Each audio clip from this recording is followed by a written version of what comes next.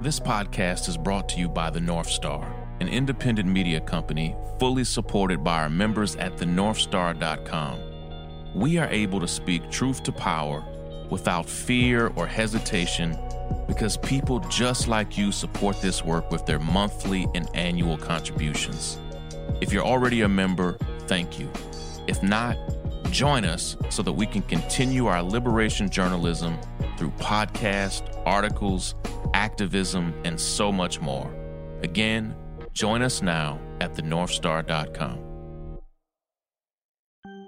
One thing that's super clear to me is that we don't have any idea whatsoever how many people in this country actually have the coronavirus. Why?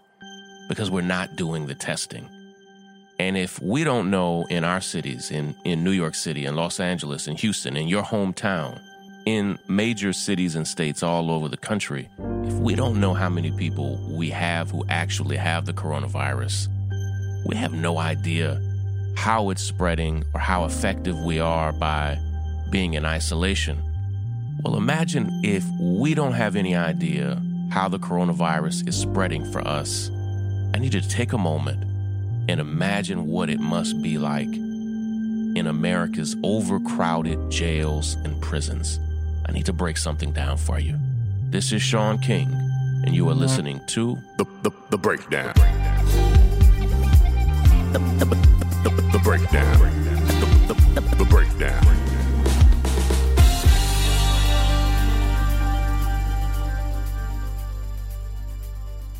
The United States Constitution gives the president almost unlimited power to commute the sentences of people serving time in federal prison.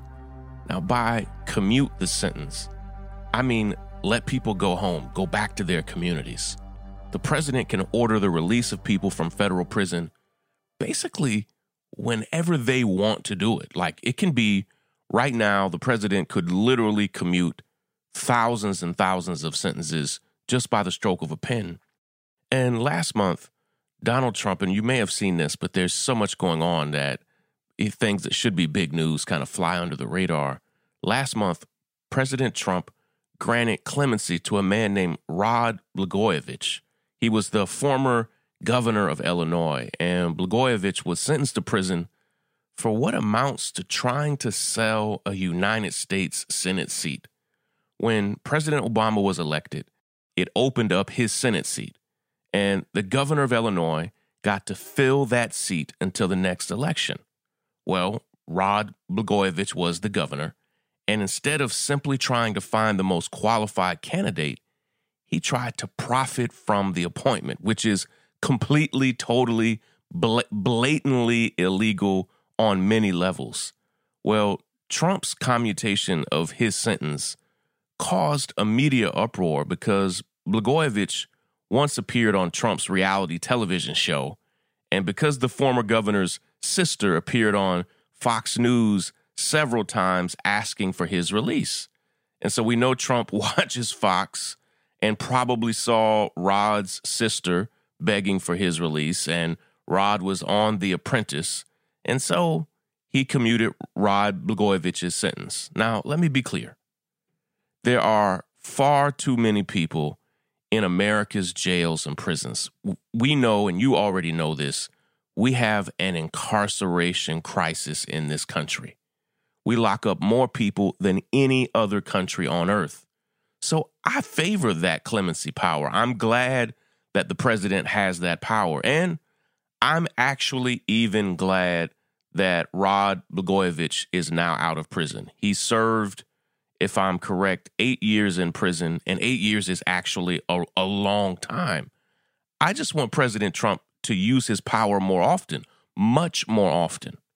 And don't get me wrong, I was overjoyed when Trump used his clemency power to commute the sentence of Alice Marie Johnson, who is a wonderful woman who spent almost 22 outrageous years in federal prison for a first-time drug offense. While she was incarcerated, Alice became a completely changed woman. I'm reading her biography right now, and she's just so amazing. While she was serving a life sentence, Alice earned numerous certifications that included pastoral counseling, Electric One, office proficiency, hospice care. She earned a certificate in personal fitness training. While in prison, she became renowned as a gifted playwright. She was ordained as a minister. Like, the woman is amazing. And Donald Trump even ran, and you may have seen it, a Super Bowl ad with Alice Johnson to try to show his commitment to criminal justice reform. But here's the thing, and let me break it down. Break it down. Donald Trump continues to receive so much criticism for commuting Blagojevich's sentence because on the same day that he pardoned Blagojevich, he basically also wiped away the record of conviction for 3 other very wealthy, very white men. Listen, he has a track record of using his mercy in a way that primarily benefits his powerful friends and allies. And it makes it seem as though Trump commuted the sentence of Alice Johnson to give himself some type of cover for commuting the sentences primarily of white, wealthy, super connected people. Well, yesterday, Ayanna Pressley, who I love and respect so much, she's a progressive Democratic congresswoman from Massachusetts. You need to follow her and check out her work. She seemed to suggest at a Congressional Oversight Committee meeting that Donald Trump should use his power to commute sentences much more vigorously in the coming weeks. Do you know why? The coronavirus. Listen, jails and prisons are a major risk when it comes to the coronavirus. Jail and prisons across the country are mostly filthy and severely overcrowded. People who are locked up are often kept in very close proximity to one another, which is the exact opposite of what the CDC and other experts are saying we need to keep it from spreading. The federal defender in New York said last week that there is one unit in a federal detention facility that had over 25 people in it sharing one toilet. 25 people for one toilet. People frequently don't have access to soap and water when they need it in jails and prisons. Hand sanitizer is often prohibited because it has alcohol content in it, which is ridiculous. Nobody's eating or drinking hand sanitizer. But in most jails and prisons, it's completely banned. Healthcare in prisons is a complete mess. And the coronavirus spreads under these conditions. It not only impacts the people who are locked up, but also the people who work in the prison. And it's not just the people who work in the prison who are at risk. It's their families, their young children, their elderly parents, their partner who has cancer or a weak immune system. And it's also all of us. People who work in prisons, they go to supermarkets, they shop, they go to Starbucks, they take their kids to playgrounds. And see, this is what I need you to understand. Because of the coronavirus, keeping people in prison is a high-risk public safety issue. What we really need to do is rapidly shrink the population of our jails and prisons. And where do we start? My friends at the Justice Collaborative are experts on the criminal legal system, and right now they're working with a brilliant team of public health experts. And here's what they told me when I asked them where we should start. They said, here's what they said. Release medically vulnerable and older adults immediately. Jails and prisons house large numbers of people with chronic illnesses and complex medical needs who are much more vulnerable to becoming seriously ill, and they require medical care with the coronavirus. They also said that the growing number of adults in prisons are at higher risk for serious complications from a viral infection like COVID-19, and that releasing these vulnerable groups from prison and jail will reduce the need to provide much more complex medical care or transfers to hospitals where staff will be stretched thin. So what does all that have to do with Donald Trump and his power to commute sentences? Well, it's time for Trump to to lead the country and to release people, elderly people and sick people, from federal custody. What I've seen is that other states tend to follow the lead of the president. Yesterday, particularly conservative states, yesterday at a meeting of the Congressional Oversight Committee, Ayanna Pressley, who is a major champion of justice reform, asked the Trump administration's top public health brass, including Dr. Anthony Fauci, who's from the National Institute of Allergies and Infectious Diseases.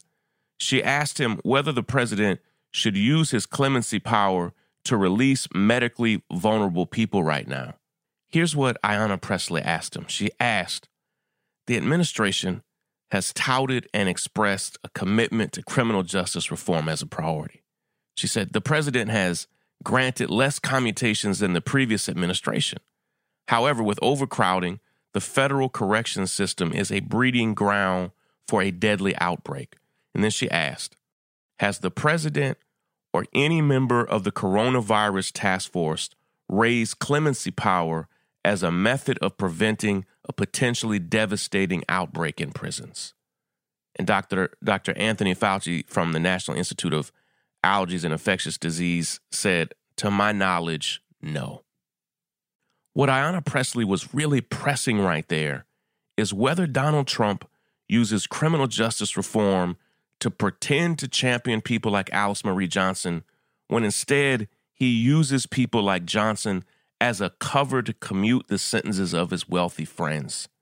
If he's serious about criminal justice reform, and right now, especially if he's serious about public safety and saving the most lives, he'll use his clemency power to commute the sentences of the sick and elderly in prison right away. And it's not just Donald Trump. And I need to say that. The laws of many states give the governor power to commute sentences of people locked up in state prisons.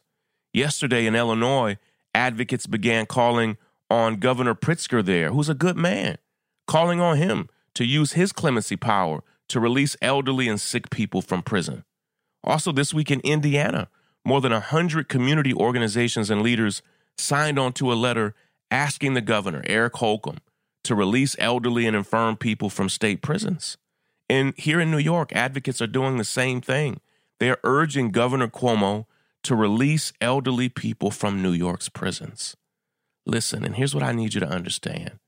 We need a comprehensive policy that really tackles all of society when we are confronting the coronavirus, all right? It's not just hand sanitizer. It's our most vulnerable populations, the homeless, the incarcerated, who are at super high risk. And here's what I need you to understand, and this is a selfish way to position it, that if we don't confront the challenges and problems of the most vulnerable in our society, it will affect all of us. That's how this virus spreads. Like, it's not, listen, I want senior citizens to be released from prison anyway. But now that they are super vulnerable for a virus that could spread to the medical staff, to all the prison staff, to friends, family, and attorneys, and they could take it back to wherever they go, we need to address the most vulnerable spots where this virus could hit people the hardest. We need to address that stuff right away. Listen, I got to run. I'm watching this thing carefully. I'm hoping and praying that each of you are well. Take care of yourself. Be super careful. Be vigilant. And try to be helpful where you can. All right? Take care, everybody. Break it down. The breakdown. The breakdown. The breakdown.